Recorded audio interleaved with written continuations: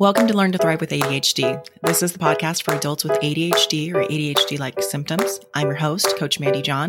I'm here to make your life with ADHD easier. Let's get started. Okay, today we are talking about dopamine. Now, why would you want to create dopamine? Dopamine is often talked about as our brain's feel-good neurotransmitter, but it's more than that. It regulates our mood, our focus, and our motivation. People with ADHD have different dopamine regulation than those without ADHD. This is why we have symptoms like impulsivity and trouble focusing. A trademark of ADHD is low levels of dopamine. So, an important episode as far as creating dopamine for yourself. What can we do about this? Did you know you can create dopamine? Let's talk about how. I think you'll be really surprised at the last one. So, number one, food. Your diet can impact your dopamine levels. Food rich in tyrosine, an amino acid, can help your brain make dopamine. Almonds, bananas, avocados, eggs, beans, fish, and chicken are all good options.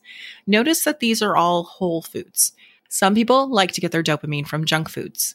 That's not a problem in small amounts, but if you overdo it, you'll need more and more of these foods in order to get the same effect.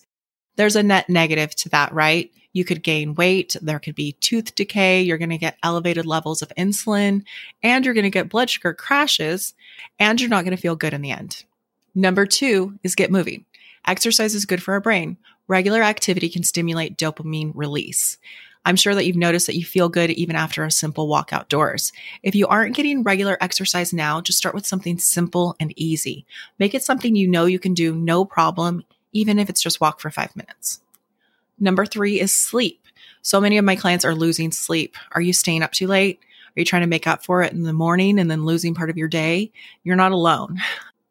I used to have such difficulty with sleep. I was diagnosed with insomnia, and then that insomnia turned into sleep anxiety, and then sleep just became a really negative thing. So you can imagine I was not getting the sleep that I needed. With coaching, luckily that's better now.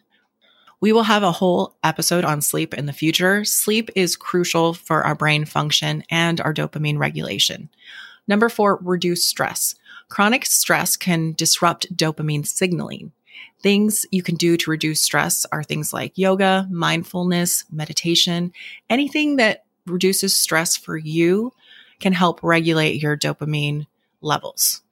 What you have to be careful with, in coaching, we call this buffering. This is anything that you might do that reduces stress in the moment, but has a negative result in the end.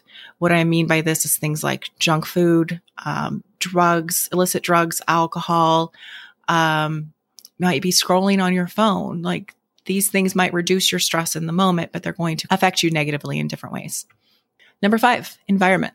Sunlight can boost your mood and regulate your circadian rhythm, potentially helping you to increase your dopamine levels. Also, music. Listening to your favorite tunes can trigger a release of dopamine. Another tip I can give you is the ocean really makes me happy and really boosts my dopamine. I have recordings on my phone of the ocean, and sometimes I'll just let that play, and that's a really great way to get a boost of dopamine. There's also been studies that you can just look at a picture of somebody you love or a beautiful photo of nature, and that will boost your dopamine levels. And number six is one I think you're going to be surprised about. Number six is your thoughts. When you think happy thoughts, your brain produces serotonin as well as dopamine. In previous episodes, I've mentioned how I work with my clients to improve their thinking. It's not positive thinking, because if you've ever tried to jump from a negative thought to a positive thought, it's not easy to do, or it doesn't stick, right? So what we do is something called laddering, and we will go from that negative thought to something just a little bit better, And what's important about this exercise is you need to believe the thought that you're moving to. You can't just say something that sounds nice, because your brain is going to call you out on that, and it's just going to jump right back to the negative thought. So laddering is a concept that will come up in future episodes, and we can talk more about that. Changing your thinking can be life-changing. When you're feeling positive more of the time, your dopamine levels are higher. This can be life-changing. If you're thinking positive more of the time, your dopamine levels are going to be higher. You're going to have the motivation that you need and everything that comes with dopamine. It's going to improve a lot of your ADHD symptoms. So make sure you apply these tools that you're learning. We can know about how to do something, but until we take that action, that's where it makes the difference, right? So take action, do the things on the list, improve those thoughts, start increasing that dopamine. You're going to feel better. All right. See you guys next week. Thank you for your time and especially your attention today. If you haven't looked into the ADHD Academy, you'll want to do that. This is my membership with bingeable courses, weekly live coaching, new courses every month, a community of like-minded people, and more. Be sure to head over to www.learntothrivewithadhd.com/membership to get the details. See you next week.